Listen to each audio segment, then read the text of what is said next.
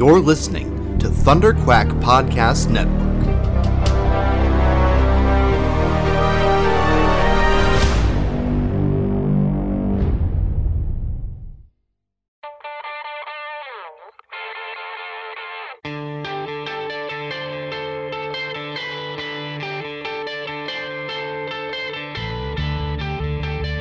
Hi, this is Jerry Conway, and you're listening to the Epic Marvel Podcast.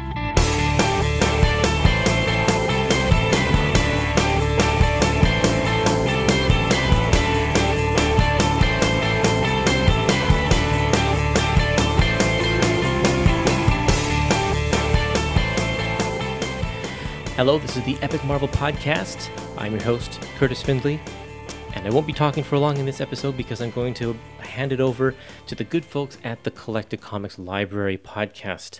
They are doing a segment for me here about the Punisher Marvel Max series, something that personally I'm not going to cover here on the podcast, so it's great that someone else wants to. These are episodes that are playing over on their podcast, and they have graciously allowed us to replay them here on the Epic Marvel Podcast feed. So, please check out their podcast if you want more great content from them. And otherwise, I'm going to just hand it right over to them and enjoy. This is Punisher Max, Episode 1, In the Beginning. Have fun.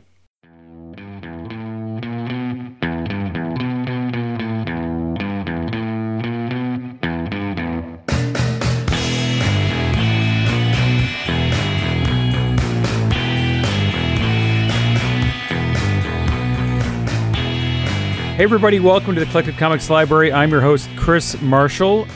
And I'm Andrew Tom. Hey Andy, how you doing? I'm good, Chris. How are you tonight? I am good. We are back with a special edition of the CCL where we are going over every single issue of Punisher Max. So a few weeks ago, we did the Born with Garth Ennis, and now we're going to continue tonight with In the Beginning, which is Punisher 1 through 6. Yeah, it was pretty awesome. I had forgotten how good this is, and I'm excited to go over it with you because that was a lot of fun last time we did it. So it's going to be more fun too. Yeah, it's going to be a lot of fun. So these came out originally in 2004, which, you know what? I have not read these since 2004 when it came out in single issues. So I sat down over the weekend and I got these out and started to read them, and man, it really took me back because, you know, you remember all this, but I remember Marvel Max and Punisher Max in bits and pieces.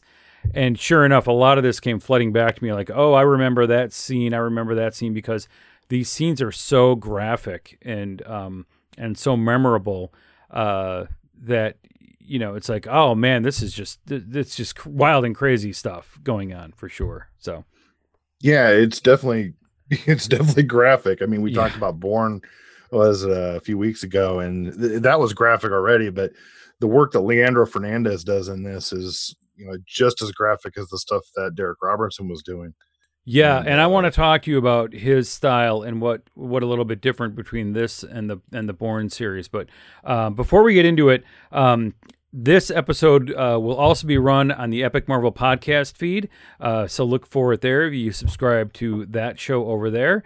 And so without further ado, Andy, let's dive into In the Beginning, shall we? Where do you want to start with this? Well, before we get started, I do want to point out, too, one of our slackers is Eric Helwig, who is one of the owners of Cowabunga Comics. Yep. Eric knows we're doing these Punisher Max episodes, and I was talking to him through our Slack channel the other day through some private messages, and Eric is going to help out all of our listeners by offering a special through Cowabunga Comics, and you can get on their website and find it. He is offering Punisher Max Volume 1 by Garth Ennis for a measly $19 shipped to your house. So if you want to pick up this volume that entails this story we're going to talk about today, you can get that for $19 shipped, and Eric will send it to you from Cowabunga Comics. Also, he's got a deal where you can get all 4 of the Garth Ennis Punisher Max trades that he's got, and he'll ship all 4 of those to you for $80.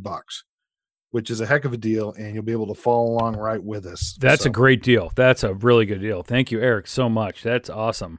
Yeah, that's definitely a great deal. And I mean, we've got a great community over on our Slack channel, and Eric wants to help out and wants to help spread the word and let everybody enjoy some Punisher Max. So thank you, Eric. That is fantastic.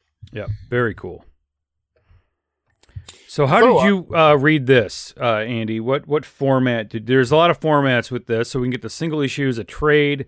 We get the extra size hardcover. We got the omnibus. How did you read this, and how are you going to read it going forward, you think?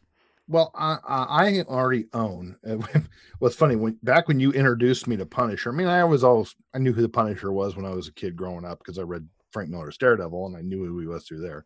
But I never really read Punisher. And then after we became friends and I knew you were a big Punisher guy, you said, oh, you got to try that Punisher Max stuff. So I bought, back when DCBS had their storefront here in Fort Wayne, I bought the first deluxe hardcover, which collected In the Beginning and Kitchen Irish, which is the second trade paperback worth. And these are these deluxe hardcovers. They're a little bit oversized. They're really nice hardcovers. Not DC, but Marvel was putting out at the time. And they did this with many titles. They did it with Ultimate Spider-Man and I know they did Astonishing X-Men and a lot of other things, but this is a really nice format. They are out of print, but I am fortunate enough to have, I believe, 5 of the 6 of them that they have. I think the 6th actually collects the Dwayne Swarzynski run. But that's how I'm reading it, Chris. So when we do Kitchen Irish next time, I will be digging into the very same book I read In the Beginning from. Now, is Bourne in that hardcover too? No, it is not. Bourne I own in trade paperback. I found it at Half Price Books. For some reason, I thought Bourne was in volume 1. I don't know if Bourne had been printed yet when these deluxe hardcovers I have were printed. If you saw the spine on this, you'd know exactly how old this was and exactly where it came from. They all look the same, and there was a time when that was the standard trade dress that Marvel was using. Yeah. Black spine, block letters, it had a Marvel logo on the very top edge of the spine and a volume 1 at the bottom. Very simplistic design. And they did a lot of these deluxe hardcovers, which were really just collecting 2 trade paperbacks worth. They don't really have any bonus material in them there's a little bit, but not a tremendous amount for what you'd expect in a deluxe hardcover. I think this particular one just has some penciled pages and inks and colors, just so you can see the progression of, like, for example, it has a layout, pencils, inks, and then colors. It doesn't really say anything. It just shows it.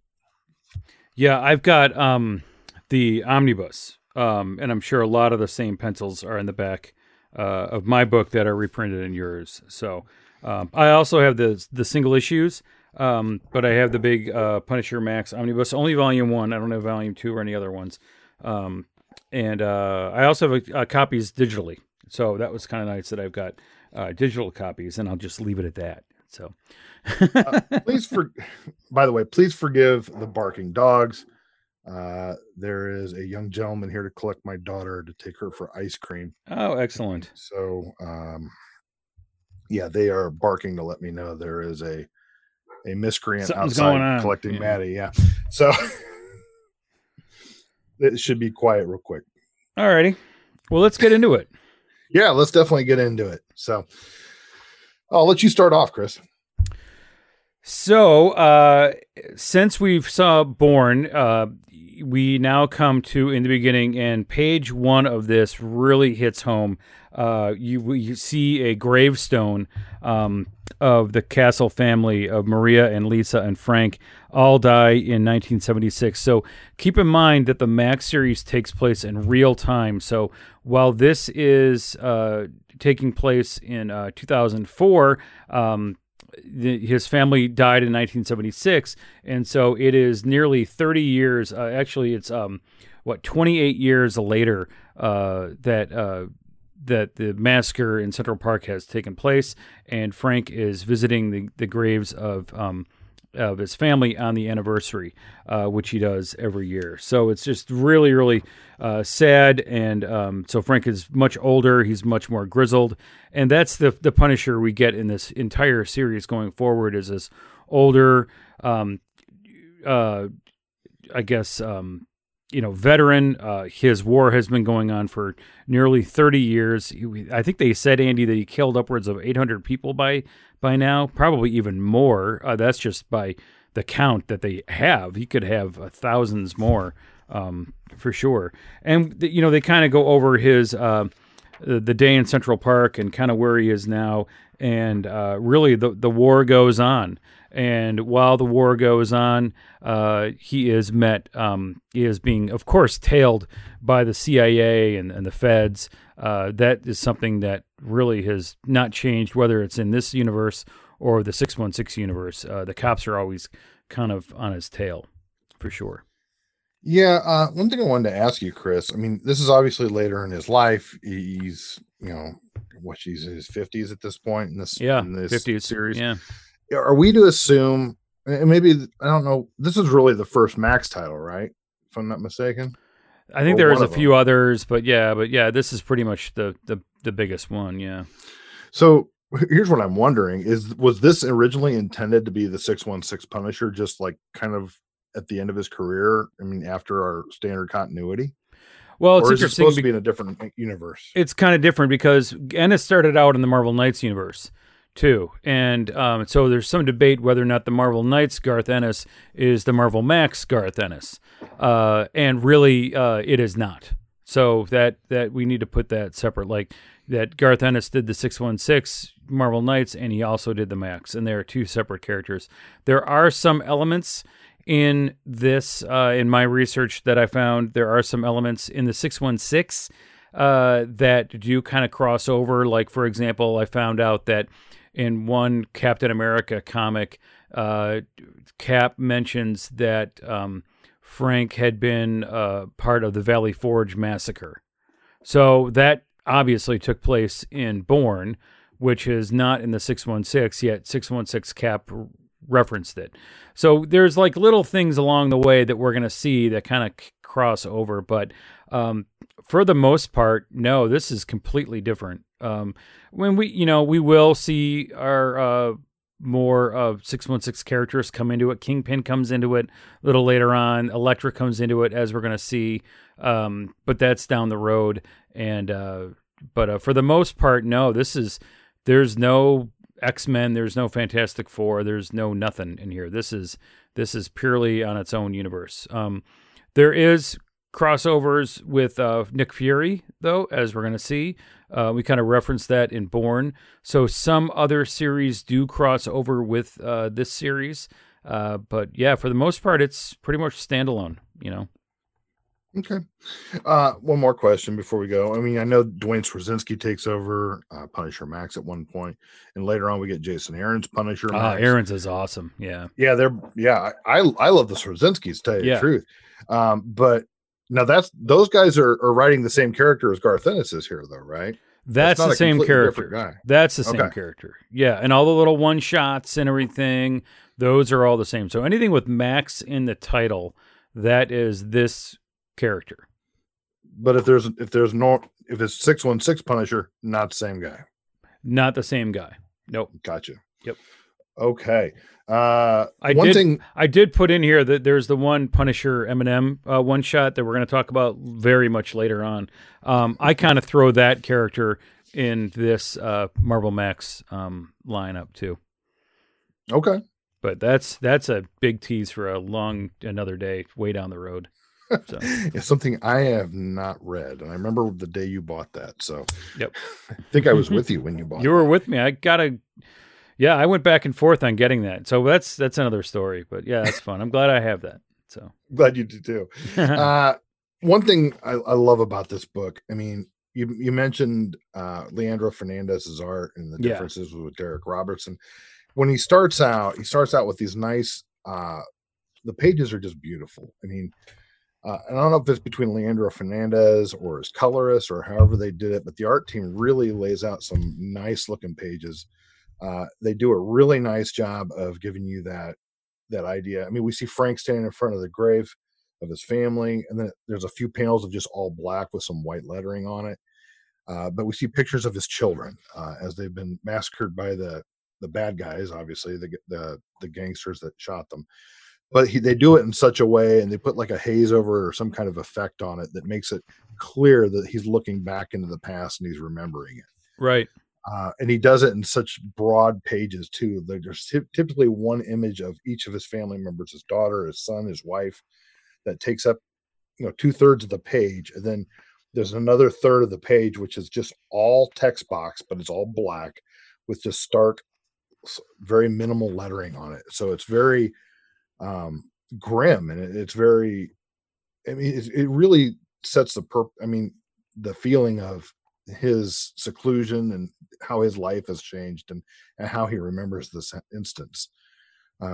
Really, the storytelling is just tremendous. And whether it's Garth Ennis giving this guidance or Leandro Fernandez doing it, I'm more likely to guess it's a lot of Leandro Fernandez, maybe some suggestion from Garth Ennis, because we later see in some of the series some different artists, and this kind of narrative is really only if I remember right, and I could be wrong, but the only time I really remember it is in this story in the beginning of it. But yeah, it's absolutely gorgeous when you open it up. It has that feeling like, if you remember the flashbacks to his family with the haze or the effect they put on it, reminds me very much of that kind of art that's just shot from pencils and colored on top of that, kind of like what they did with the Wolverine Origin miniseries way back when. And this is very similar in style to that. So you want to continue along with the story? You want me to do it? So we get basically Frank leaves the cemetery, he moves on, he's going out into the night, and there is some characters that we don't know where they're from. We know they're from some kind of agency, whether they're detectives or FBI people or some kind of other secret agent people, but they're clearly someone that's trying to watch Frank and try to catch him.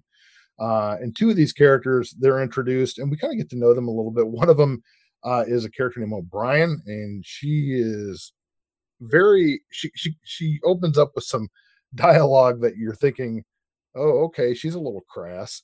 And just a little bit. Well, let's leave it at that. What she says. Let's definitely leave it at that. And then there's another guy. He's kind of a nerdy type guy that doesn't know what to think of his partner, and he seems a little bit out of his element as well. But moving on from them, they're tailing Frank and trying to figure out what he's doing, and they clearly have some kind of larger operation they're answering to, because we see a little bit later on that they're tapping into a like a NASA satellite to watch this, right? Kind of like what we see in Zero Dark 30 and films like that, where they actually can see a strike on a terrorist base or something. But they're watching Frank strike this large estate where there's this huge gathering of mafioso type characters to celebrate the 100-year birthday of an old Don. Basically. Don Massimo Cesare. It's his 100th birthday, and it's a who's who in the mob, and they're there to pretty much celebrate this old guy. He's so decrepit, but they got to pay their respects to him. He's not like a godfather. This guy's got, tubes running into him, and he's drooling. This guy's just a mess, but they got to pay their respects, and Frank is there to pay his respects too, so to speak. So... Well, if you didn't know this was a Max book when you first started reading it, we see the stuff with Frank's family in the beginning. Yeah. It's a little gruesome, but it's not to where you're like, okay, this is Max. And the first thing we see is there are some guard dogs, and Frank dispatches the guard dog pretty quickly. Yeah. There's no action there, but you see Frank wiping off his giant Rambo knife, and you see a dead dog laying there. Yeah. So this would not happen in a normal 616. They would not be killing animals, but Frank takes care of this. I'm assuming it's some kind of probably a German Shepherd, which makes me sad because that's what I have. But yeah, he dispatches guard dogs pretty quickly, and it doesn't take long for Frank to just walk right in the front door of this birthday party, and it's a shock to all these gangsters that are in here, and they're like, "What in the world's he doing here?" He raises his pistol and just puts a bullet in the old Don's head. Yeah, it's almost like Frank has got a death wish himself. Just he doesn't care. This is, if he makes it out alive, he makes it out alive. But this is almost, it almost feels like this could be his last hit in a way. You know, this is everybody's here and I'm just going to wipe them all out and whatever happens, happens kind of thing. But I feel like that's the attitude that Garth Ennis has given Frank in this. I mean, he's marching him in there, and I don't think Frank cares whether he lives or dies. No. I mean, he's clearly set up a trap for these people because he just marches right back out of there, and then he talks about they're really caught off guard, and then he walks out. And by the time they gather their senses of what's happened, they come charging out after him. He's sitting on the other side of the yard with a machine gun. Yeah, it's almost like the way he walks away. You know, he's like, "Oh, if I get shot in the back of the head, if I make it to my gun, then these guys are really going down. But if I get shot, It's not like he ran to his gun to go, you know, his big gun to get it. So, like you said, Andy, these guys are just totally surprised. He picks up his machine gun from behind the stone wall where he was stashing it, and these guys come running out on the back lawn and Frank just lays waste to all of these guys. It's a pretty gruesome 2-page spread for sure. You know, I think there's more than 2 pages here. That's more. Oh Chris. no, I mean it goes on. I mean, yeah, that's for sure. These guys are lying in the swimming pool, and you know, the way that Frank's dialogue is, he's just kind of making fun of them, in a way. You know, they've been watching too many war movies. You know, somebody tries to flank me and no chance, of course. And Frank is just, you know, bullets are just pouring out of the gun. And it's, you know, the art. I mean, Andy, talk about the art here. It's pretty gruesome. I mean, yeah, if the swearing doesn't get you, the blood does for sure. You know? Oh yeah, the blood and guts. I mean, the swearing, it is gruesome. It like, you know, I know we gushed about the coloring in the last episode that we did, but the coloring on this is gorgeous as well. Mm-hmm. Now there's not as much the coloring is not used as much as Paul Mounts did with Bourne, where he was using the color to, you know, to draw out an emotion in the reader. But this is just really done well, where it's, you know, it's not that he's going for realistic or anything here, but everything is bright. It's saturated very nicely. Mm-hmm. It fits well with the storyline. It gives you a nice sense that this is at night, but there's still light from this party going on. And as these mob guys get deeper into the woods where they're going after Frank, it gets darker and darker. And then there's a high contrast, obviously, to all the explosions that, I mean, Frank has a claymore and all kinds of other stuff set up. So yeah, I mean, the art itself is, in the nice way it's done too, is it's told in landscape style panels. So it's almost like a widescreen presentation, right, kind of like what Brian Hitch does a lot of the times. When, if you remember Ultimates, Chris, mm-hmm, how that was told, it's in the same kind of style as that, which lends itself to this really cinematic experience too. Right.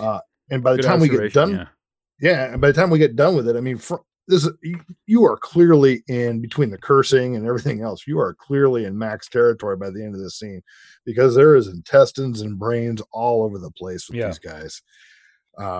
Really gruesome story. And by the end of it, Frank's done, and he gave him what he said, 200 rounds by the time he was done with it, to be sure. Yeah, right? Something like that. Yeah. And they're being watched by on satellite by these agents, basically, that we know of. So it's almost like it was akin to me, that one scene in Patriot Games when Harrison Ford is watching from the satellite, the guys go in and they're busting everybody up, from the satellite. Kind of the same thing here. Of course, this is a much clearer picture because it's a comic book, and they want to, you can even see the skull on Frank's chest, which is kind of nice for a satellite. But you kind of get the idea of what they're looking at from high up above on their satellites. So, but they're watching them. They clearly have money. They clearly have technology, and you wonder why they need him. Why they're looking at Frank. So. They go on, and as this officer watching the satellite feed, and you start seeing more of these, these, I don't want to call them FBI guys because they're not FBI guys, but more of these agent characters.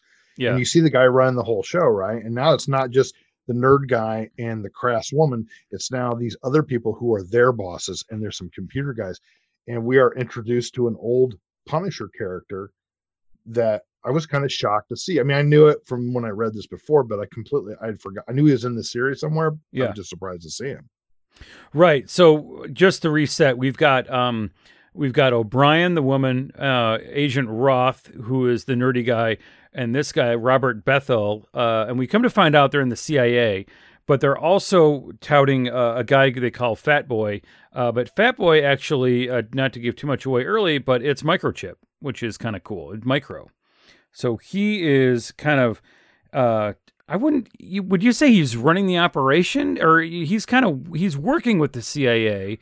The CIA kind of tapped him, basically, to locate Frank. That's pretty much what it is. Yeah. I mean, and they reveal some more Yeah. deeper into the series about, his motivations and why he's there and why he's working with these guys to catch Frank.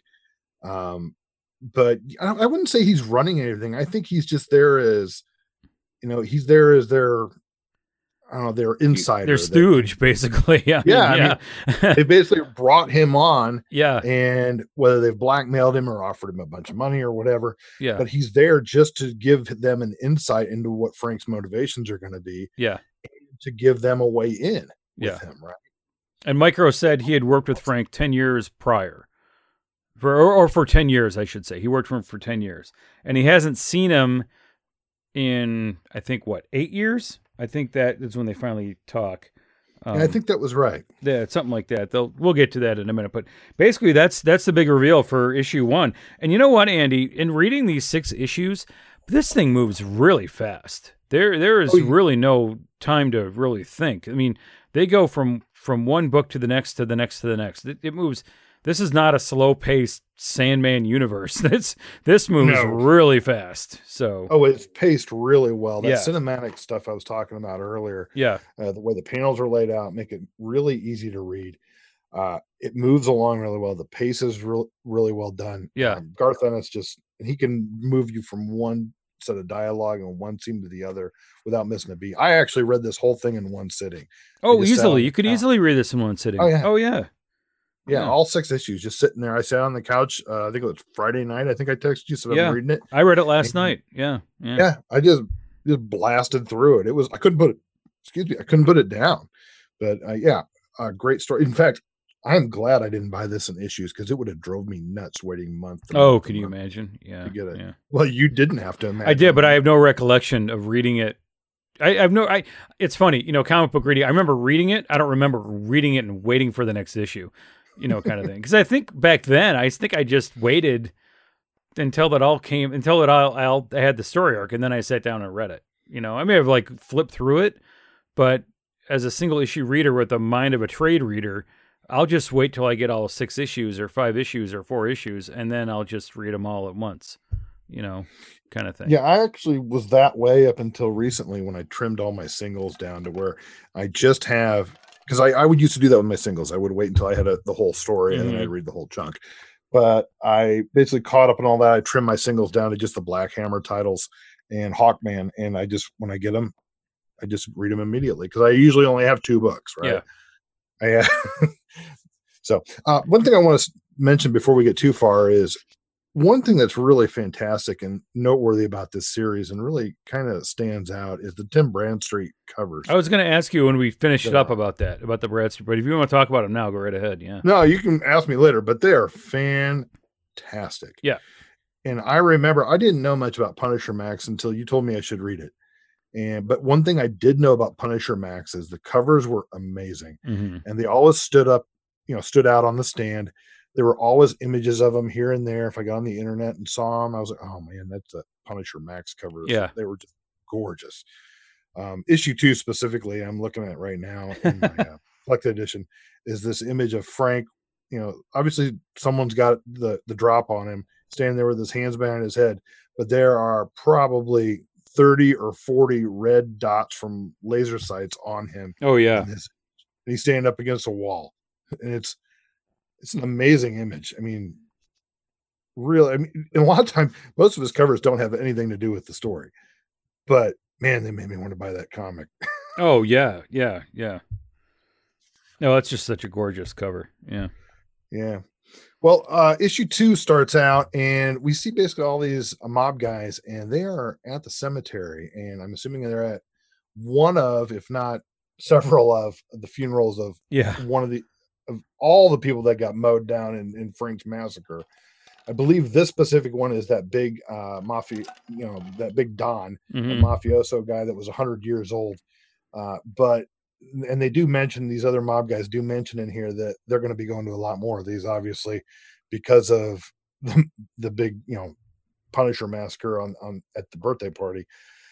As it goes a little further, we see one of the, the cars explode. So there's an attack there. I'm assuming from Punisher as well. They don't really reveal it other than showing Punisher. No, that's from Frank sitting nearby. Yeah, that's Frank. Yeah, Well, because here's Frank the says thing. he doesn't want to let up. He says get him while they're not, almost Okay. like a prize fighter. Knock him, when he looks like he's going down, make sure they go down. So element of surprise. So Frank, when he says, when you get the other guys on the ropes, you keep them there, and that's exactly what he does. So he gets a bazooka out and he nails them down. So. Yeah, I missed this. I was thinking that was like a car bomb at first, but now that I realize it, and they showed that picture of Frank another page later. Yeah, and a bazooka. Yeah, there's a bazooka sitting there. I was like, okay, yeah, he just, because Frank never came across to me as this guy.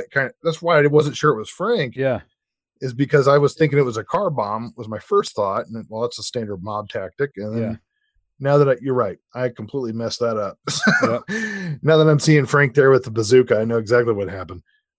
But yeah, then all these mob guys are running around like crazy. They're wondering what's going on, and I'm assuming they assume it's the Punisher, and they are on a mission from this point on to go get him. Yep. And the next scene is a cut back to these agent guys, and they're trying to get more information on a microchip. And Microchip does something kind of with that nerd guy we talked about earlier that was in the car. Yeah, with Roth. He's kind of playing tough cop with Micro, and Micro will have none of it, and just he just grabs him where he shouldn't, and he basically tells him, this is how it's going to be. So it's kind of straight out of like, you'd see this straight out of like of a cop movie, like a bad cop movie, like a Steven Seagal movie. Like that's the kind of move you would, guy grabs him in the nuts and I'm not gonna mess with you. It's like it's straight out of like a movie like that. So that's the humor that Ennis has. Right, but I thought it was weird because Micro never came across. Because I went back not too long ago, especially since you just did that episode with Curtis. Was it last year? Yeah. For I think it was Capital Punishment. Was that the first appearance of Micro? Yeah, that's Micro. Yeah. Yeah, and in that story, he doesn't come across as the kind of character that would do something like this. But Ennis writes him as this tough guy, and maybe it's because at this point he spent a lot of time with Frank, right? Oh yeah, he's had 10 years of them. Yeah. So maybe he's learned how to intimidate people. Yeah. Well, Micro in the 616 was always the happy-go-lucky, nerdy guy. Always kind of keeping Frank. He was the yin to the yang kind of thing with Frank. Having that comic relief in a way. But here, not so much. So it's comedy on a different level. Yeah, this looks like something out of a Tarantino film. Yes, almost. it's comedy out of that. Yeah. Yeah. So Micro intimidates this guy by grabbing his nuts, and he basically tells him how things are, what the Punisher's really like, and scares the crap out of this guy because he's sweating. And this guy completely is a different character after this, right? Yeah. And but there's a lot of dialogue in these pages. We basically get five pages of dialogue between all the CAA guys and Micro, and it pretty much says they're gonna go get him. Like tonight's the night they're gonna go get Frank, the CAA guys, and yeah, it's wild. I mean, it's just it's a weird scene. It's wild, and it basically sets the tone of what these characters are all about. And this is an important scene, really, because the fact that Micro emasculates this guy and basically knocks him down a peg is important in a little bit, so we understand what this guy is really like. Because in the beginning, when this guy is kind of giving Micro, calling him fat boy and this and that, you think he's a fairly tough agent guy. But by the time we get done with this scene, we're like, okay, this guy is a little bit out of his league, right? Yeah, exactly. And if he comes across Frank, he's going to be in trouble. Next scene we see is Frank is out on the street. And this is an important scene too, because it shows Frank's motivations that he's not really interested in all crime, because he's hanging out basically here talking with the streetwalkers, with the hookers and all, the prostitutes. But he's really not, he doesn't really care about them. He doesn't like the fact that they're being pushed into this business, because they obviously see somebody he thinks is too old, but he's more interested with the people that are manipulating them. In this case, the pimps or whatever, and the drug pushers and the, the child slavers and whatnot. This is a lot more dialogue like we had before too. And obviously Frank's had some kind of, relationship with this one older prostitute, where not relationship, but more a relationship where he knows her, she feeds him information. And he kind of watches out for her, obviously, a little bit too.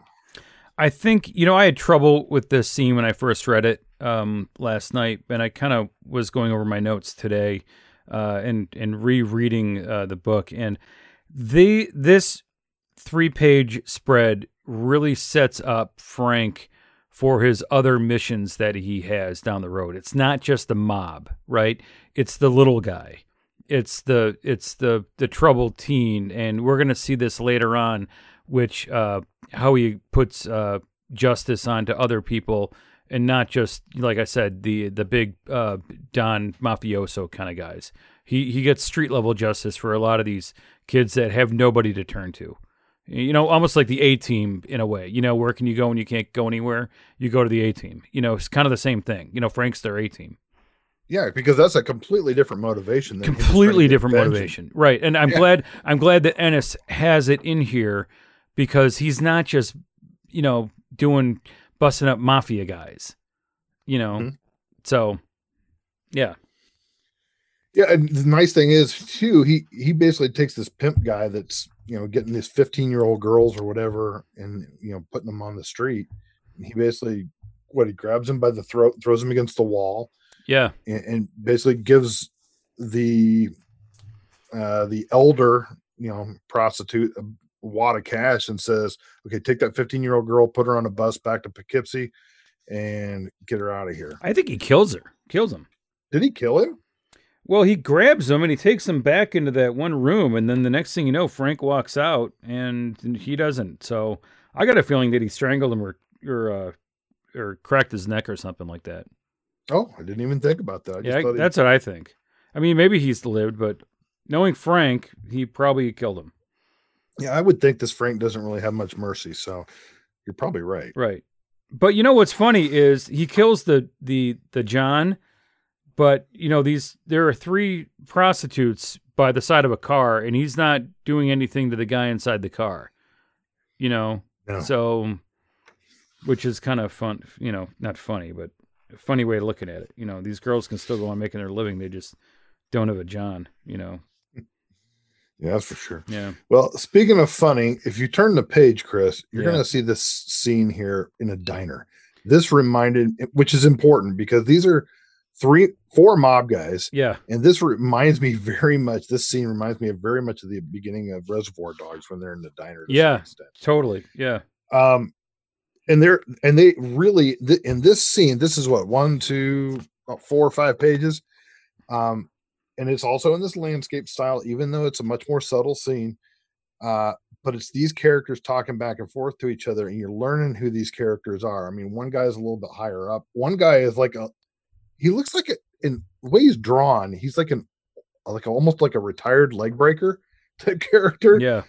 And he's wearing this tracksuit, which is absurd and ridiculous. Yeah. But he's supposed to be the tough guy, which I'm looking at him going, he doesn't look that tough to me. But maybe that's the point, right? Right. And then there's this other, sheepish guy. And then there's this other guy who's also like a younger, like a hitman type character. And then there's the guy that's in charge. And they introduce these characters, and you're really seeing what they're like, to the point where the older retired tough guy thinks he's getting clam chowder and it's served and it's red, and he loses his mind, starts yelling at the waitress, makes her cry and everything because it's not white. It's just, so it's just that's Larry Barucci and Nikki Cavella, and the two goons are Ink and Pitsy. Yeah, Yeah, and Pitsy's the one wearing the tracksuit, which he is. Yeah. it just kills me. He's wearing a tracksuit. Well, I like how Ink, why his name is Ink, the one dude. Did you catch why his name's Ink? Because he stabbed the guy with a pen. Like, that's hilarious. Like, there's more Garth Ennis humor for you right there. Oh, for sure. Yeah. But one other thing too, it's clear in these pages that Leandro Fernandez was using life models to base these characters on when you look at it, because they are, a lot of times artists will fall into this trap of making a lot of these types of characters, especially these mafioso looking characters, making them all look the same. And he really did a nice job of, going out of his way to say, okay, I'm going to use this guy here. Maybe he found a picture on the internet. Maybe he went to an old high school yearbook. I don't know. But maybe he went some way and found pictures of people and said, this is this guy, this is that guy, this is another guy. And some look more generic than others too. I mean, Pitsy, to be honest, looks kind of like a generic version of Frank, right? Exactly. Yeah. So you're kind of like, and maybe that's intentional, but these other guys, they look like they are somebody that's pulled right out of the newspaper. Mm-hmm. Could be. Yeah. And what's their motivation? They're like the surviving members. And so one, they could take over the whole mafia operation because everybody's dead because Frank killed them all. So these guys can take over what's left and pick up the pieces, but they have to get rid of Frank because if they don't, Frank is going to find out who they are and Frank's going to kill them. So they've got motivation to kill Frank and take over the operation. I think all of them almost have a different motivation, right? I think the boss guy, I can't remember what you said his name was. That's Larry. his motivation for sure. Larry, yeah, that's his motivation. Yeah. Pitsy is he just follows orders, and he doesn't want somebody, tougher than him around, right? He wants to prove himself. Right. Because, you know what, I'm the toughest guy who's ever been. There's some guy out there trying to make a name for himself. I'm not afraid of the Punisher. And this Ink guy is kind of like, I'm not really sure what to think of him. He doesn't really speak very much. He speaks a little bit in this scene, but you don't really see much from him. No, he's just kind of a goon. He's got the crazy eyes going. Yeah, he's just kind of a goon. Yeah. I mean, if he was in a movie, he'd probably be played by Steve Buscemi or something, right? He's just kind of this creepy looking guy. Yeah. That you're really not sure what to think of him. And then the other guy is this complete sheepish guy who's just really out of his league there. And you're like, why is this guy even in the mob? Right. Oh, he's like a George Costanza type. Yeah. Yeah. He's like, he would be perfect. He's just sweating, he's got the sweats and everything. Yeah. But we move on to the next scene. We've got Frank. He's sitting in, it looks like his safe house or wherever it's at. I mean, it's not a house, it's a basement or something. But he's obviously cleaning his guns, getting ready for whatever he's got to do next.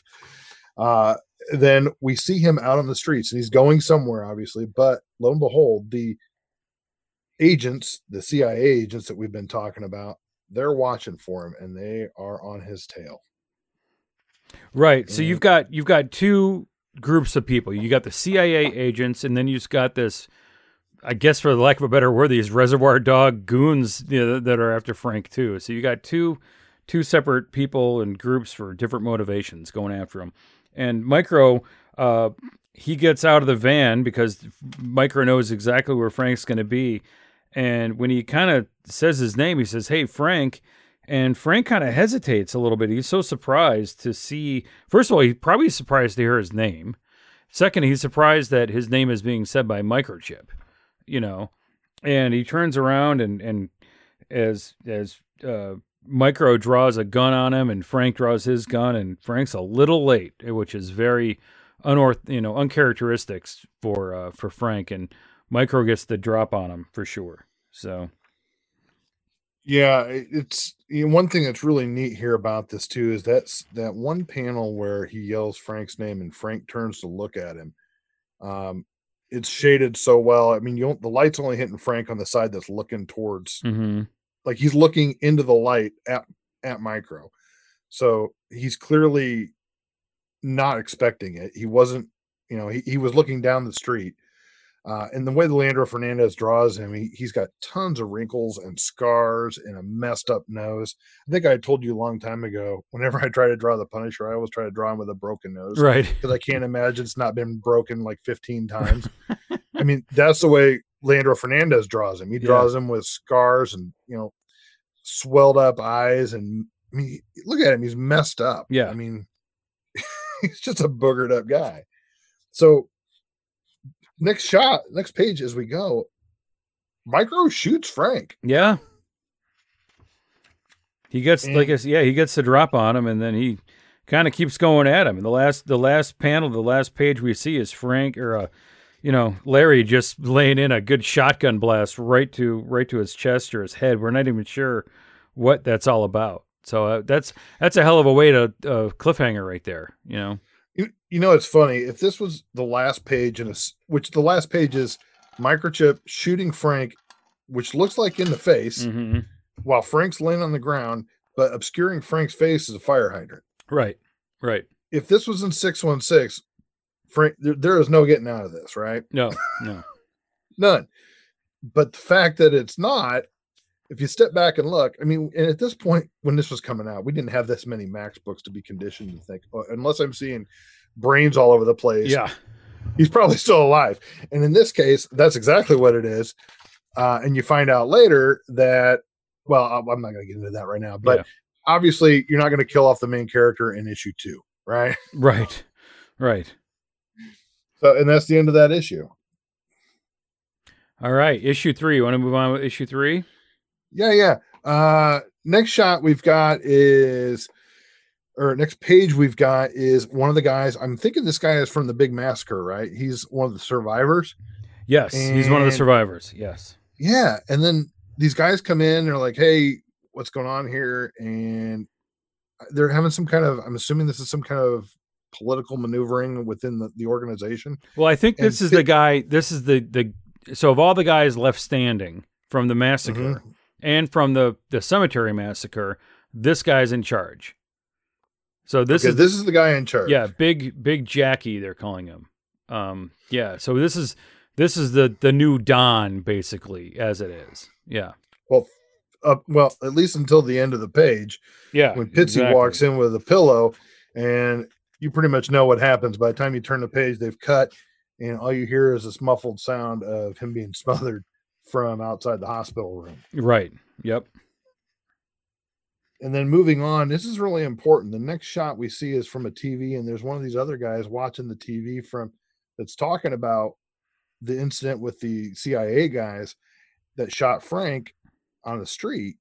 And you see this old man giving an interview of what happened. He looked out his window, he saw him shooting, and they pull him in the back of the van, and this old man becomes important later, right? He does. Yeah.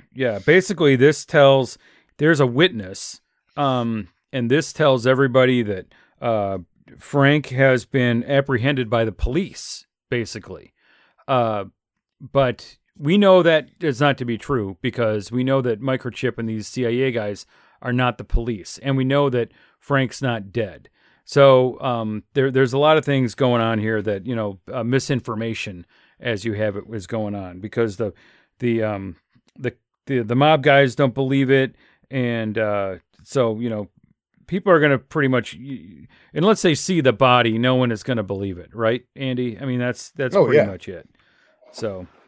Yeah, that's the case. And, these guys, the immediate assumption is that the police got him. Yeah. But like I said, we know that he was arrested last night. Yeah, he was arrested. Yeah. But the mob guys have no idea who's got him, but they know somebody has. So they've got to figure this out. And the only lead they have is this old man they saw on TV. Right? Yeah. So next shot page we've come to is a giant splash page of Frank sitting in an interrogation room with a big light behind his head, and he's all messed up. I mean, he's been messed up the whole thing. I mean, he's been messed up for years at this point. Yeah. But his hair is a mess. He's got scars all over him from being shot, and come to find out that Microchip shot him with some kind of stun round, and just incapacitated him to him at that point. Frank is surprised he did that, and Microchip sits down with him to talk.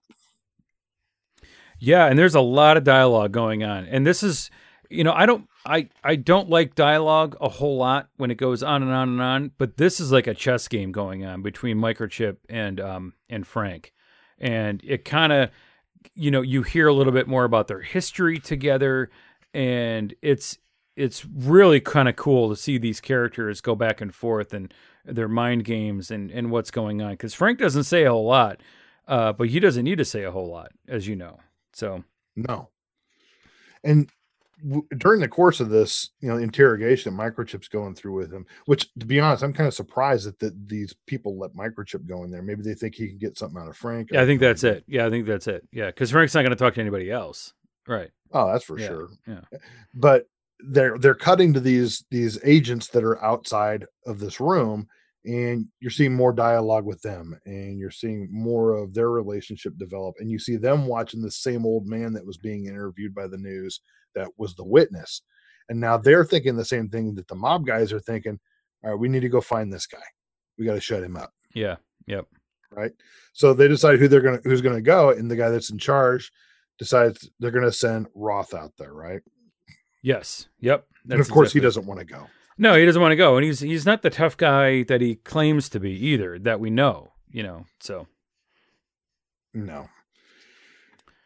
And then we go back, and we're back in the interrogation room. Microchip puts out Frank's kit, pictures of Frank's family, and Frank looks at him. And before you get to the family part, yeah, there's a really interesting point where they kind of point to Bourne, and there's just one panel, and so obviously Microchip's been doing his homework on Frank the past few years, and Micro says to Frank, he says, "Maybe it was all in you all along, but I believe you got a taste for it in Vietnam. I know all about that scout sniper work on your second tour. I know something happened on your third."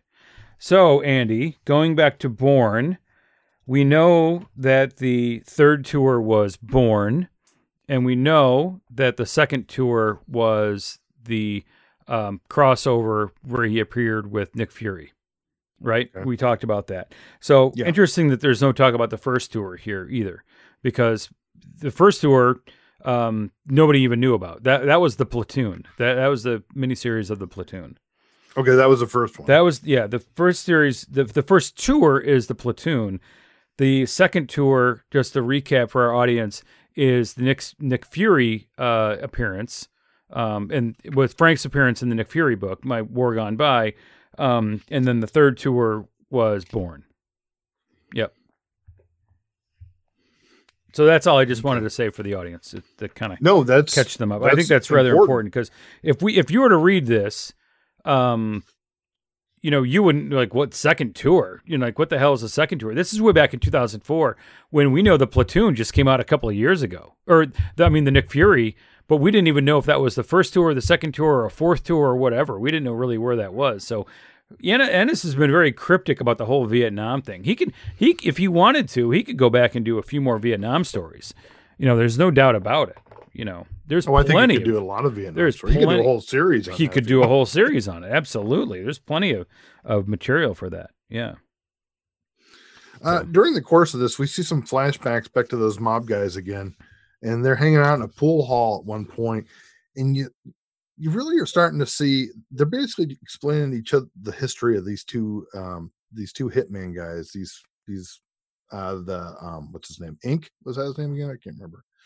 And Ink and Pitsy, yeah. Yeah, and then Pitsy at one point, a woman playing pool next to him bumps him, and he's about ready to smack her with a cue until he gets stopped. Yeah, but he is clearly a volatile human being. Yeah. But they're really setting up for us. Okay, these guys are dangerous guys, and they're not all there. So no, they're not all there either. And then, like you said, we see Microchip put out these pictures of Frank's family and just trying to get something out of them, trying to get him to talk to them. There is one panel in specific of Frank's face, and everything's shadow except for a little bit of light on Frank's face, and he looks exactly like Clint Eastwood in Gran Torino. He does. That's straight out of Clint Eastwood right there. Yeah. I looked at that. I was like, wow, that is crazy. But I thought it was raining in this scene too. I don't know what kind of lighting that is. I took that as grainy from like a camera from like a closed circuit camera or something. Oh, got it. Okay, that's could be what it. I took that as. Oh, I see. It may just be a mood thing. Yeah, a different look, but that's kind of how I took it. Okay.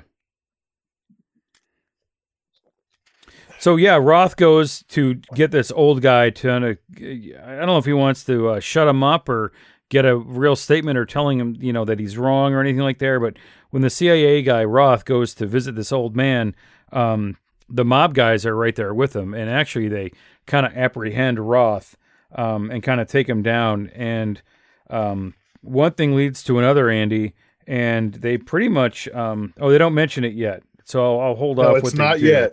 But they capture him basically. Yeah, and they basically they torture him for information about who these people are that have Frank, right? Yeah, exactly. Because they obviously want, we want to kill this guy. We need to kill the Punisher. This guy knows where he is, so we're just going to do whatever we don't care about this guy. We're just going to get the information out of him so we can do it. And they're using standard mob guy intimidation techniques. Moving on to the last scene, we kind of get Microchip's motivation, and they really want Microchip kind of teases that they want to offer Frank a deal, which I thought was kind of interesting. And you're kind of left on the cliffhanger of what this deal actually is. Microchip says, that's why I think you're going to listen to me, Frank, when I offer you a way to leave the Punisher behind forever. And those are mighty big words for sure. So, and then, it kind of flows right into issue 4. They continue their chat, and Microchip lays out this deal to Frank to give up his Punisher ways to become an agent basically for the CIA and to become basically a hitman and a goon for the CIA. And he says, why would you quit going after criminals? Why don't you go after the big guns like a Bin Laden, which is kind of interesting because Bin Laden at this point was still alive in 2004, after the World Trade Center. So that was very timely of him to say something like this, which is very interesting. So, sure. And he's offering to team up with Frank too. So part of Microchip's motivation for joining up with these CIA guys is, he may be lost at this point, and I want my life to mean something, and I want to join Frank's war again. And this is a way for me to go back to doing it. I'll be paid well. Yeah. I'll be given an unlimited budget, and Frank, I won't be doing the dangerous work. Frank will be doing that, but he can be part of this. And I think he's trying to find meaning in his life. And that's part of the reason he's now find out why he's involved with these people, basically. Yeah, exactly. And then we get into the next scene, and we're back to the mob guys again, and they're in the car, but Roth is now missing. We do see a shot of some feet outside of the car, but Roth is missing. They're talking, and the sheepish guy who's driving the car has to pull over because he has to vomit because of what they did to this poor guy. Oh my God. Yeah. And they don't really tell you anything, but he throws up again. And as they're talking about what's going on, and every little, verbiage of anything is making this guy queasy. And this guy clearly cannot handle the mob life. Yeah. And then we go back to Frank, and Microchip's trying to talk him into it, basically, and explaining who Bethel and the CIA team guys are. Yeah, and basically Frank just tells him to F off. He'll want nothing to do with it. So he just kind of lays it out, which no surprise that Frank would say that. But boy, that panel of Frank's face is just that is so beat up and just scarred and just a mess. So it looks like he got his face into a meat grinder or something like that. It is just awful. So, or shot in the face with a stun round from a shotgun. Yeah, exactly. It's just beat up, man.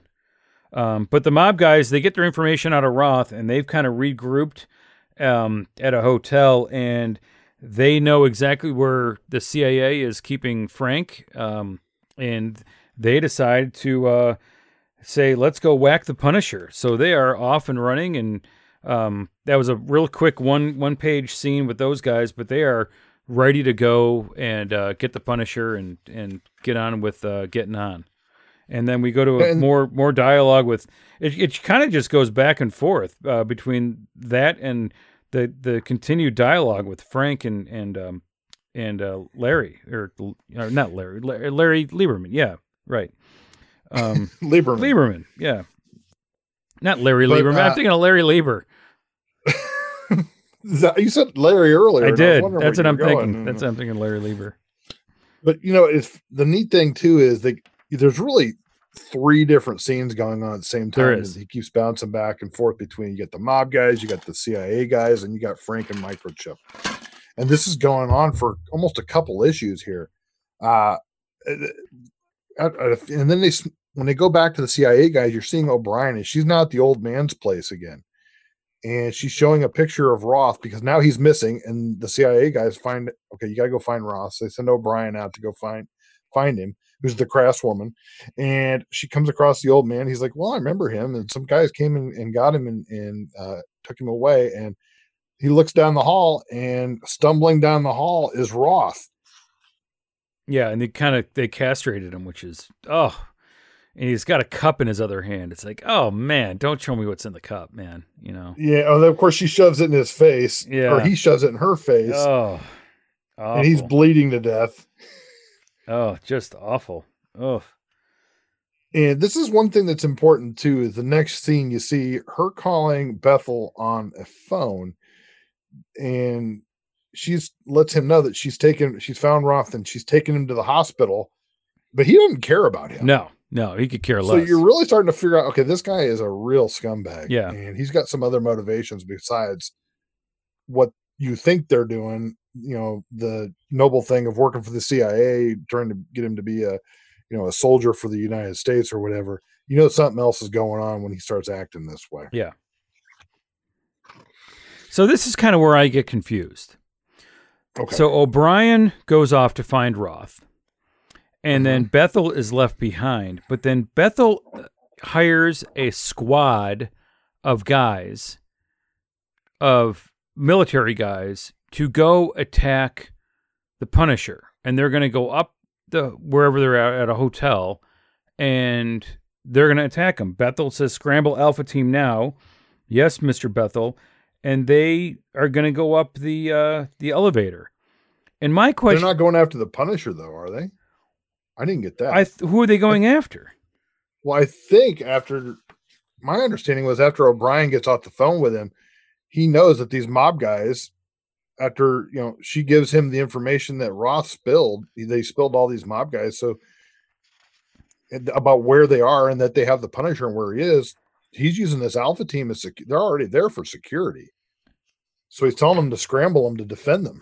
Oh, is that what they're doing? Okay. Yeah. I thought that Alpha Team like, was going to go kill Frank, and I couldn't figure that. That's where I'm confused. Okay. No, my understanding was that they were already on site to protect everybody protection. Okay. Because they thought Frank was going to, be a problem. They had them on site as like security. Got it. To take down Frank in case he's a problem, because obviously he is a problem. Right. But now they're using him to scramble to protect them from these mob guys that are coming after him. Okay. That makes more sense. Thank you. Okay. Oh, that's all I understood. I could be wrong though. And then do you want to go? They don't last too long. Yeah. They don't. No, they kind of no. The mob guys know they're coming, and who is that? Pitsy. He cuts the ropes on the cables on the elevator. And these guys I think that's Ink, actually. Or Ink, yeah. The Ink, yeah, I'm sorry, Ink. He cuts the cables on the elevator, and all of Alpha Team just goes right down to the ground, and a big blood explosion in the elevator, which is pretty gross. So yeah, I'm wondering if that's what it would really look like. I wouldn't think so. No idea. Yeah. I wouldn't have thought so, but I'll take it. I would think there'd be a lot of broken bones. So yeah. Okay, I'll go with that. Okay.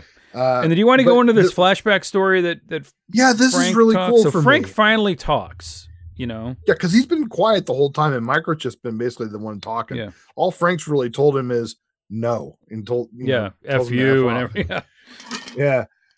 So Frank tells him, he look, I had this other deal. This is a story, and he basically tells a story of after his family had been killed, and Frank was still, living the domestic life. And this neighbor guy comes over and he says, "Hey, I wanted to cheer you up. I brought you a drink."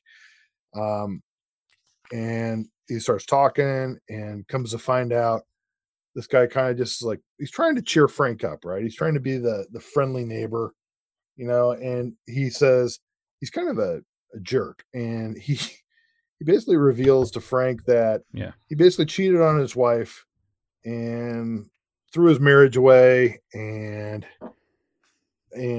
doesn't really care. And it pisses Frank off. So Frank tells him to run, and he doesn't run, and Frank throws him out the window. Frank says, you left your family where mine got destroyed, basically. So, and you're a punk for doing that. He says much. Basically you threw away yours like they were trash. Right. Which, and Frank comes to realize this later on, that was a dick move by him, really, because there's probably a lot more to this story, as you and I have friends who have divorced and everything like that. There's a lot more to this story than just a one-panel layout of a guy cheating on his wife. There always is, right? We don't know a lot about what's going on. And we'll come back to this story a little bit later on, but Frank, I got the sense that Frank kind of laments about it, But it's also interesting that you see that Frank is really just he's a very black and white individual, right? If it's something that Frank since Central respect, Park, yeah. I mean, exactly. Yeah. Since Central Park, I mean, if it's something that he thinks is, it's not that he just doesn't want not associate with the guy. He tells him to run, and he doesn't run, and he throws him out the window. Right. Well, I feel bad. The other guy, what's his name? It's just, Marty I mean, or something? What the heck is it? Bob Garrett. Bob Garrett. I mean, Bob Garrett doesn't know. What do you mean run? He's like, I'm just here to have a beer with you, man. It's like, we both have, like, there are two guys that both have problems. And I think what Bob wanted was just to have a conversation and just almost like, kind of spill his guts to him, because he doesn't have any friends to talk to. So he's not doing it for Frank. He's doing it for himself. It's very selfish in that aspect, Oh yeah. But he's trying to find a bro, right? He's trying to find a bro, He's like, hey, let's go hang out and have a beer, and hey, I'll tell you my story, you tell me yours, and let's, because he has no one else to go to. Well, he picked the wrong guy to go to. He should have gone right when he should have gone left, kind of thing. I mean, or gone down to the bar. It's like, don't go to your friend's house with a crazy neighbor. Yeah, jeez, I feel bad for Bob, man. I really do. You do, but Bob and Frank aren't really friends. He's just the neighbor guy, right? Exactly. So, he probably borrowed his lawnmower one time. I mean, whatever. Yeah, maybe. And he goes in there thinking he's gonna pal up with Frank because now they're both single guys. Yeah. Frank is going to Bender. Yeah. So they get done telling that story, and then they cut back to the scene in the hotel room where the mob guys are going up to confront the CIA guys. Mob guys knock on the door to the room, and one of the assistants or something opens the door, and Pitsy shoots her in the face and blows half of her head off like God. It's a cracked egg. Awful. Yeah. Oh, it's gruesome. It doesn't really have that much blood, but just the way it's drawn, it's like, wow. Yeah. That was over the top. Well, then in between all this, Frank, the only thing that he wants out of Micro is, where's the funding for this operation coming from? He says it twice. Where's the funding coming from? Where's the funding coming from? He just, he knows something bad is going to happen. He's like, oh, it sounds like trouble. Where does he get the funding? It's like, that's all he wants is who's the bigger fish, right? That's all Frank wants to know. There's always a bigger fish. He knows there's a scumbag behind it, right? Yeah. Yep. Exactly. He definitely knows that. So the mob guys walk into this room where they've got the CIA operation going on, immediately shoot Bethel in the knees. Right? Yeah. Yeah. And go to the room where Frank is being interrogated by Micro and bust down the door. Yep. What's the word, fat boy? Yep. And they bust them open. And you have a feeling that, something's going to happen in issue 5 and issue 6, because we're going to getting close to the end. So, and the funny thing is, Garth Ennis, I mean, how many issues is this now? Is this 3 issues, 4 issues? Yeah. But no, 6 issues. Yeah. That's the end of 4. Oh, that's the end of 4. Yeah. Yeah. Yeah. That's the end of 4. But at the end of every one of these issues, it's a cliffhanger that even though this is a series called Punisher Max, and there are more issues, you think, how's Frank going to get out of this? How's it? Yeah, right. Every issue. Every time. I mean, we should be conditioned to not worry about a character, but at the end of every one of these issues, I mean, Frank is sitting there chained to a chair. Yeah. Pitsy is standing there with a shotgun. The other guy is standing there with a pistol, and Ink is all these mob guys are here. What's Frank going to do? Right. I had the next page, and I'm still sitting there thinking, when I'm sitting on the couch reading it, I don't know, how's he going to get out of this? I mean, right. I have no idea. I think there's no way. But turn the page, and we're in issue 5. So how does he get out of it? Why don't you lead us through that? Oh, well, thanks. So basically, the main, what is that guy's name again? I keep forgetting his name. Larry. So Larry, the main mob guy, the one that's dressed to the nines, right? Yeah. He's got the nice Italian suit. Larry Barucci. Yeah, Larry immediately shoots Microchip and walks up to Frank and puts his nickel-plated pistol right on Frank's forehead. So he goes, and he's mouthing off to Frank and calling him some foul names. And right as he goes to shoot Frank kicks his forehead up and bites his finger. Yeah. It doesn't let go. And I'm like, and when I was reading this, I'm like, okay, that's one way to get out of this right there. And at that point, O'Brien is back. And she's now got a gun on the one sheepish guy who's now holding up a bunch of other people, support characters. And then O'Brien starts mowing down bad guys, and she shoots Ink and Pitsy. Yes. With some kind of like automatic pistol, looks like. Some kind of Uzi, it looks like. Yeah, something like that. Yeah. I mean, they don't really show it well enough to be able to tell what it is. But yeah, that's what it looks like. And at this point, Ink is, if I'm not mistaken, Ink's dead at this point. Is that right? He looks dead. Yeah. Yeah, he's got a lot of blood right there. But Pitsy is just... Well, no, Ink's got a grenade. He pulls out a grenade. Yeah. Oh, that's right. He does. I'm sorry. But Pitsy's just been taken around in the shoulder. Microchip's still alive. He throws the keys over to Frank, who's laying on the floor. So Frank's going to get out of these chains. There's also a firefight going on between the CIA guys and the mob guys. Ink pulls out the grenade, and then he gets shot again. And O'Brien gets shot by, I think you said Larry. Is that right? Yeah, I believe so. Yeah. But at that point, the grenade goes off. Pitsy, who's taken around, they're calling for him and telling him to shoot O'Brien. And all of a sudden, Frank comes out of the room. Yeah, Frank's grabs free. Larry by the back of the head and just shoves his head right into Pitsy's face. And it's a full page splash. That's awesome. But you can see like awesome. But I don't. What kind of style is that when you show the force and it looks like you see it and an act? It's almost like the Flash racing down the street, right? You see that force of speed lines. Is that a speed line? Is that what that is? Well, kind of. Yeah. I mean, speed lines, action. But lines. you see Frank is ripping this guy into another guy, and just oh my god, yeah. This very much to me looks like a John Romita Jr. panel or page.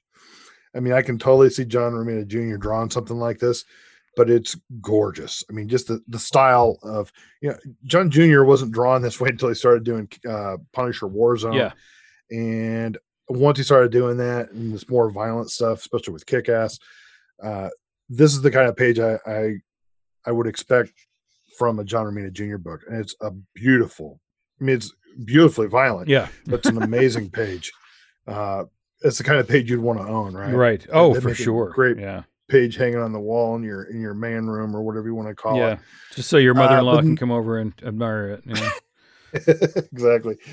But the truth be told, I'm not sure how it would look in black and white. I'm sure it would look great, but the colors on this are tremendous. Oh, I think you got to keep the colors. Yeah. Yeah. And there's a lot of great ink work here. There's a lot of dry brush going on. It looks great. And of course, the next pages are just Frank kicking ass, and he's beating the crap out of Pitsy. Frank's telling Microchip to shoot him. Yep.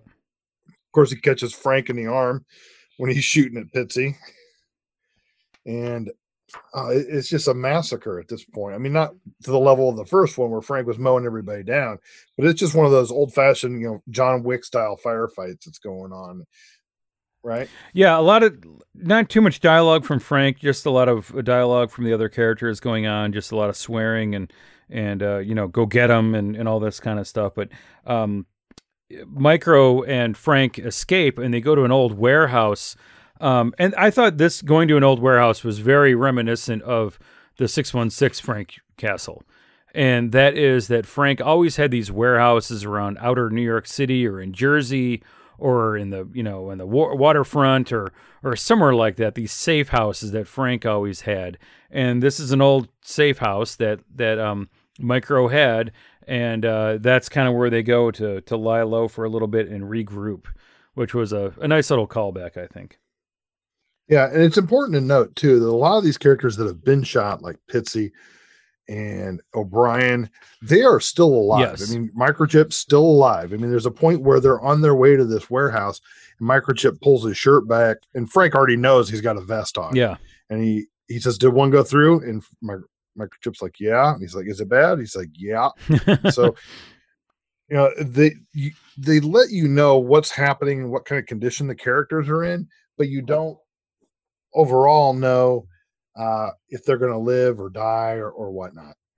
So, yeah, and looks like the everybody's kind of regrouping too. The cops are getting kind of wind of it because they went to the hotel massacre just recently, and they're talking to everybody. O'Brien is fighting with the other policemen there. So they're kind of all, it's almost like a regroup at this point where everybody needs to reassess where they're at. Frank needs to regroup. The mob guys need to regroup. The CIA and the cops need to regroup. So it's kind of like the first part of this after the escape that's all this is really, is a reset, regroup part of the story. Microchip and Frank have a little more talking going on about what's going on. And we kind of find out the operation of what exactly is going on and who is funding it. Microchip kind of spills his guts as to who exactly is not exactly, but what the operation is. And it has to deal with heroin and bringing back soldiers, the heroin in body bags of fighters from, I believe it's Afghanistan, Andy. Yep. Yeah, I think so. That's where they're kind of doing it. So they kind of want Frank in on this whole operation. So it's more than just what he said about setting up with bin Laden. He wants him to be more, from what I took it, Andy, he wants him to be muscle for this whole operation. Yeah, but they were planning on keeping Frank in the dark. Exactly. Real goals, right. too. Right. So they were looking at using Frank, and Frank would think he's been, doing something noble when in truth he's working for drug dealers. Exactly. Right. Yep. He's turning into the very thing that he hates. Right. But it's clear at this point that Microchip is not going to last very long because he's in that pose, right? He's in that pose where he's leaning up against some boxes. He doesn't really move. He's bleeding all over. His shirt's open. And Frank's standing there with weapons as Frank's confessing all this stuff to him too. So this is almost like a deathbed confession from Microchip. Yeah. Which this is kind of interesting because Frank says something here which is interesting. He knows that the cops and everybody are going to be coming from him. Why? Because Frank realized that there's a bug in Microchip's phone, which, you know what, Andy? I found this to be kind of weak, because if anybody is going to, wipe their phone right when they get it or check it out, it's Microchip. Yeah, I hadn't thought of that. You give Microchip a phone, he's going to double and triple and quadruple check that phone. So this kind of makes me think that, and maybe Microchip knows exactly what's on his phone. And that's the untold thing we don't find out. I could be totally wrong, but when it comes to electronics, no one's smarter than Microchip. And, I found that kind of disingenuous on Ennis's part, if that wasn't the case. I would agree that. I hadn't thought of it until you said it, but that is weak. It should have been Microchip, it should have been opposite. It should have been opposite. Him. Right. Yeah. Yeah, it should have been him finding finding it on Frank, and maybe Frank would know that too. Yeah. But Microchip shouldn't be falling for this though. Yeah. And in the meantime, by the way, while we're getting to this part, Bethel is back. He's being patched up by all the medics and whatever, and he's going back out to get back into this and go after Frank and Microchip again. Yes. Yep. And as we get to the end of this issue, at the very last part of the issue, basically this is the one time up to this point we haven't seen Frank in a precarious position where you don't know he's going to get out of it, because at the last panel is Frank there with a great big machine gun about ready to go into war again. And you're like, oh yeah, this is the Punisher I want to see right here. And that is the last panel before we go into issue 6. That would have been a great black and white right there. That would have been good. That would be a great page down. Yeah. For if you're original art collector. Yep. But issue 6, are you ready? The conclusion of this. Yeah, lots of fighting in this one. I don't have many notes on this one at all. This is pretty much just all out war. So I'll do a little trivia here for you, Chris. Being a Detroit guy, what kind of car is that on the first splash? That to me page, looks like a page Cutlass 1? Sierra. A Sierra, really? No, Cutlass Supreme. It's not even an Oldsmobile, man. That is a Buick Grand National. It is. That's either an 86 or an 87 Buick Grand National. Okay, well, Buick Olds. I'm in the GM family. You got to give me a little credit.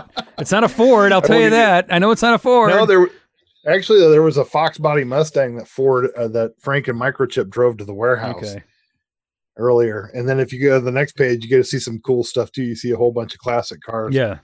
That looks like the mob guys were driving besides that Grand National. That's pretty funny. Looks like I can't really tell what they are. They're not really drawn super detailed and from far away, but they're pretty cool too. But the CIA guys are converging on this place where they tracked Microchip due to this weak plot device of the bugged phone. And so we've got the mob guys and the CIA guys both going there. And after this Grand National, we see in the first page gets shot up by Frank and his machine gun, who's on the roof. And they do show a shot of that, shot up Grand National. Yeah. Trunk pops and Pitsy comes rolling out of the trunk of that Grand National, which I don't know how he survived that shooting. I would have thought one of those bullets would have been, obviously there's a lot of bullets went through that car. I would have thought something would have went through the back seat or something into Pitsy, but he survived it for some reason. And next, Susie rolls out of there. Next shot the next page we see is in the warehouse. We see Microchip, who's laying low because he's injured, and he's watching for guys, and up behind him is a knife. And Micro goes quiet, and the next shot you see is Pitsy, and he's basically just gutted Microchip. But Micro is still not dead, and Pitsy goes after Frank, who's on the roof, and Pitsy's down below. And granted, remember, this is an old man. Well, they're both old men at this point. Frank's in his... how old do you think he is at this point? You said earlier how many years he'd passed. He's got to be around 54, late 55. 50s? Yeah. Okay. So Pitsy is clearly in his late 60s, I would assume. Probably, yeah. But yeah, he's shooting at Frank, and it's basically Frank versus Pitsy. They're setting this fight up. And next page, you see the CIA guys are back. Bethel's back with that sheepish guy, and I can't remember that guy's name. And there's some helicopters involved, and it's just, CIA guys, mob guys.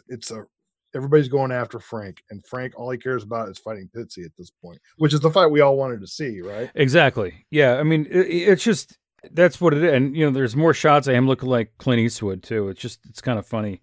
Just every other shot looks like it's current Clint Eastwood with a Punisher wife beater t-shirt on. But yeah, it's just one kind of fight after another. It's more bullets after another. So like I said, I don't really have any notes on this comic because it's just all a lot of fighting and a lot of gruesomeness. I guess the biggest thing is when Pitsy comes after Frank, and he's got a shard of glass in his hands, and Frank goes to stop it, and the shard of glass goes right through his hand, which is kind of gross.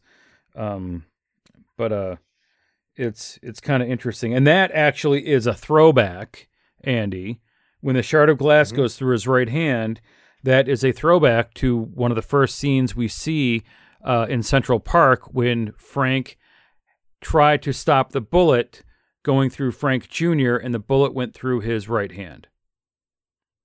Oh, So that's kind of what I got out of that one. Yeah. okay. Yep. One thing I want to mention here before we get to the end of this, the CIA guys, they've got a helicopter there or something, and there's a point where Homeland Security is involved with this, and they're tagging along with these CIA guys, and somebody gets tossed out of the helicopter, and I have to assume it's the Homeland Security guy Mhm. gets tossed out of there. So now you know that Bethel is bad, right? Right. We knew he was bad because of what Microchip He's told bad. us, but now he's acted bad Yeah. too. So he tosses a guy out of there, and then we go back to the fight with Pitsy and Frank. Frank ends up throwing after he gets stabbed through the hand, and he gets stabbed again by Pitsy. I mean, Frank's been stabbed pretty good by this 60-year-old man, which, it's funny.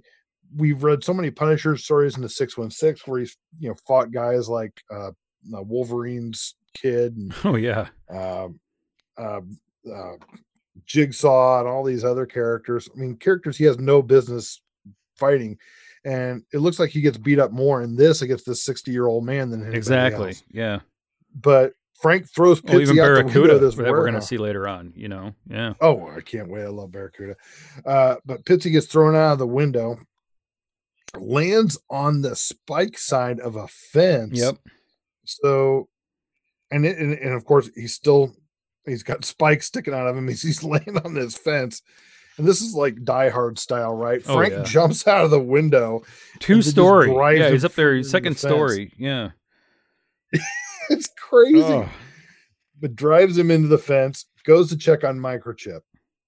And then he tells him to hang on a little bit longer. And then, of course, there's more fighting between the CIA guys and the mob guys are all fighting with each other. Frank is trying to escape. And at some point, the sheepish guy gets shot by Bethel, if I remember right. Yeah. Oh, no, I'm sorry, that's not right. I can't remember the guy's name again. I forgot the head mob guy forces the sheepish guy out in front of Bethel, and he gets shot as he tries to escape. If I'm not, He if I does got get that shot. right. Yeah. Yep. Okay. And then Nikki And then- basically escapes. He runs. Yeah. Okay.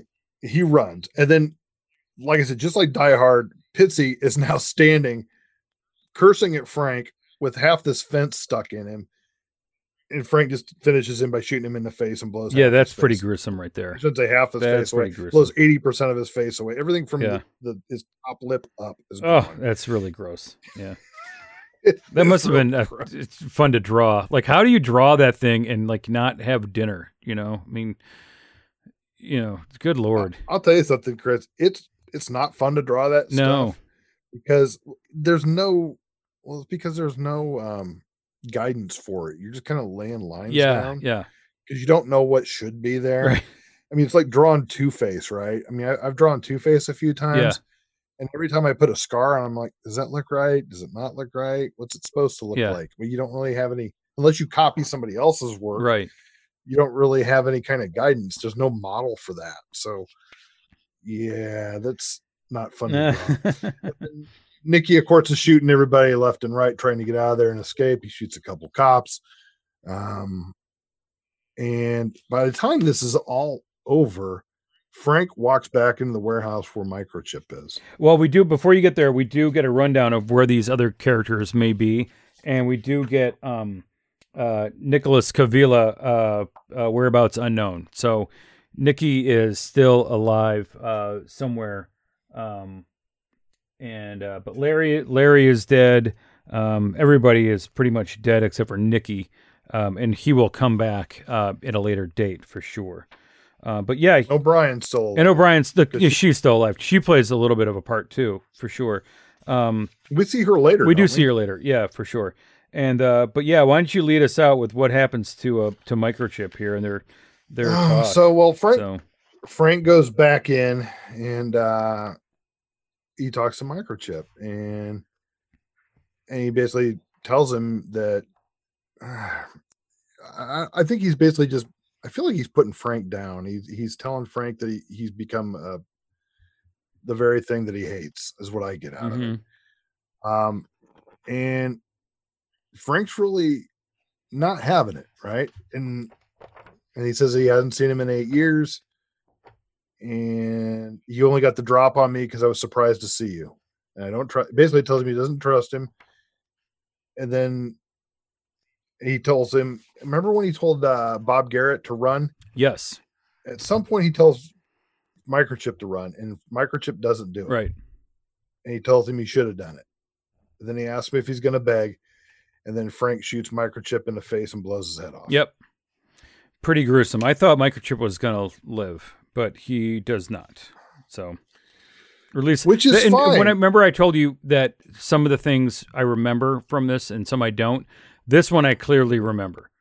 But leading up to it, you don't know if he's going to live or die. Just for that. But when I turn the page and I'm like, oh yeah, I remember that.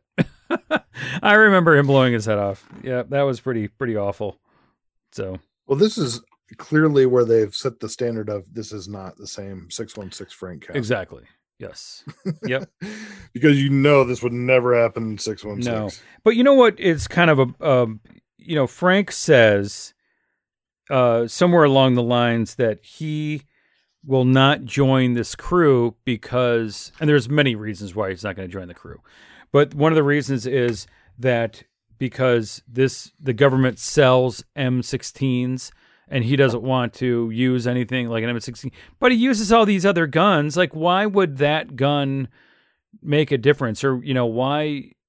I just didn't get that part. I thought that was kind of an interesting take. Like, just because the government sells it, I'm not going to use it. He's like, but you use 1 billion guns and knives and bazookas and everything. It's like, come on, man. Yeah, that was I didn't really buy that one either. So. But overall, this is a really solid story. Oh, absolutely. Yeah. I personally, I think I like Bourne a little bit better. Yeah. I think it was a little bit better story, but this is a good way to kick off the main continuity of Punisher Max. I would be, to be perfectly honest, I would be interested to see him do a Punisher story in this 18 years before this. Yeah.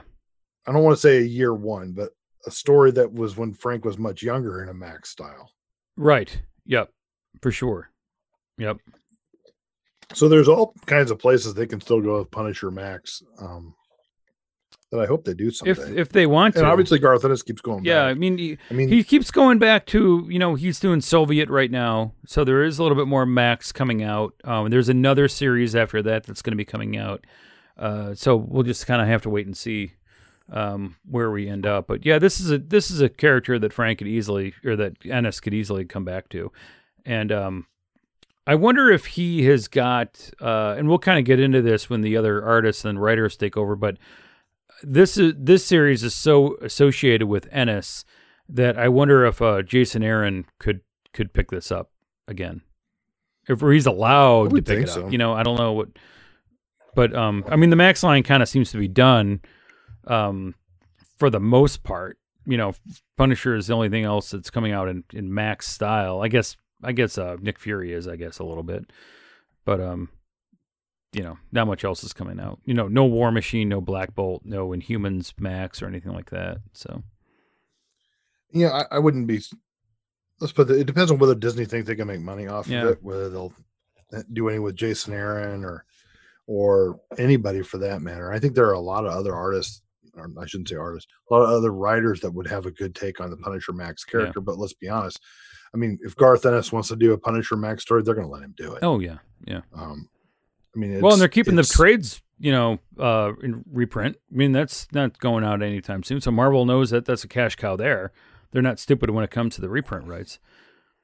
No, they are not. And I think Garth Ennis on Punisher is like Frank Miller on Daredevil. I mean, it's a guy who puts such a strong stamp on the character, whether it be Max or regular Punisher, that you can't ignore it, and you can't take that out of print for any kind of long period of time either. There's just so many he has done with it. And even like Frank Miller on Daredevil, you can get somebody like when Brian Michael Bendis came on, he took a lot of those Frank Miller aesthetics and then crafted his own story. I think there's also a lot of things that other writers can do with what Garth Ennis set up in Punisher Max. too, or 616 for that matter.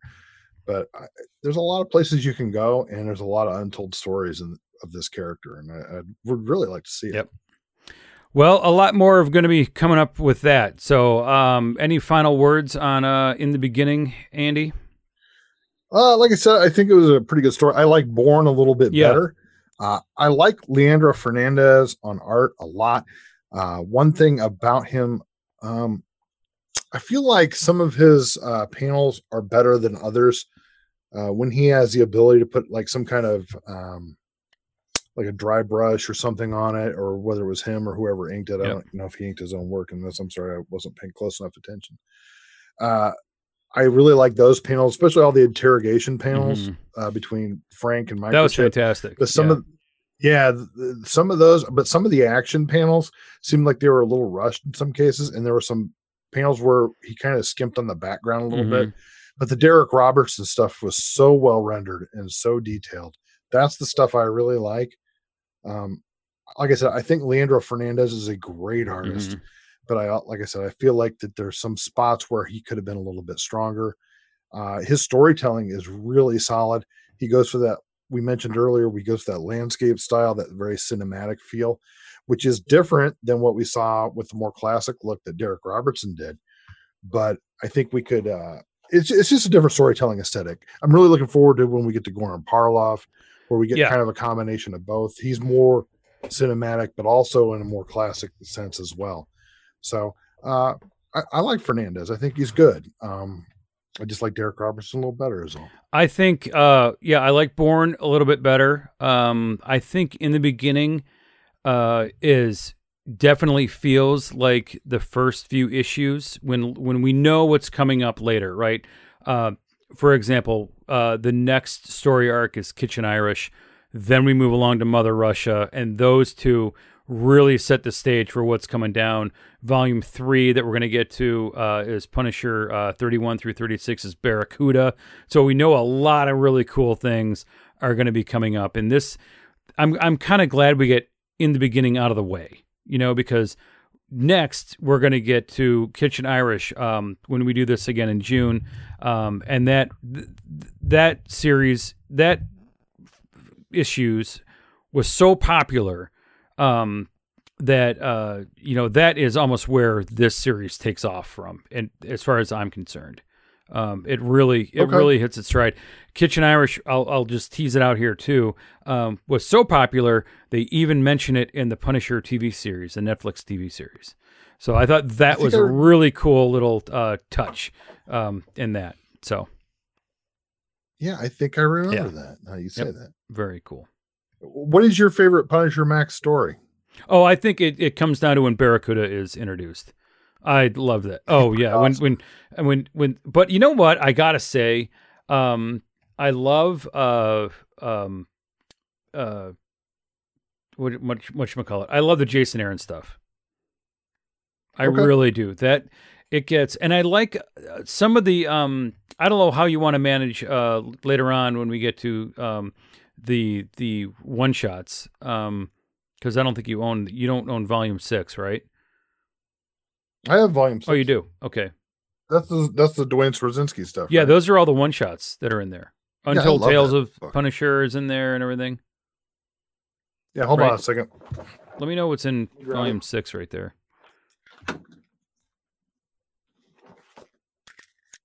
I have this one. Okay. And that has collecting Punisher 61 through 65, Punisher Frank Castle Max 66 through 74. Okay. Punisher Force of Nature, and Punisher Max Special Little Black Book. Okay. Yep. That's volume 6? Yeah. Oh, okay. Then I've got my numbering wrong. Okay. Greg Hurwitz. It says Campbell. Do you have volume 7? There's a volume. What? There's a volume 7? That's what I'm asking you. I don't have a volume 7. Okay, maybe not. Okay. No, Greg Hurwitz, Dwayne Straczynski, Victor Gischler. Those are the writers in this. Okay. So. Okay, well, that's cool. So that'll do it for this episode of the CCL. If you like what you heard, please subscribe to us on Spotify, Apple Podcasts, or wherever you get your podcasts. Andy, what's the final word? Final word is Punisher Max is awesome, and you should go over to Cowabunga Comics and order those Punisher Max books that Eric so graciously put on sale for our listeners. And if you don't see it on the website, make sure you email him to get that special deal of getting all 4 trade paperbacks for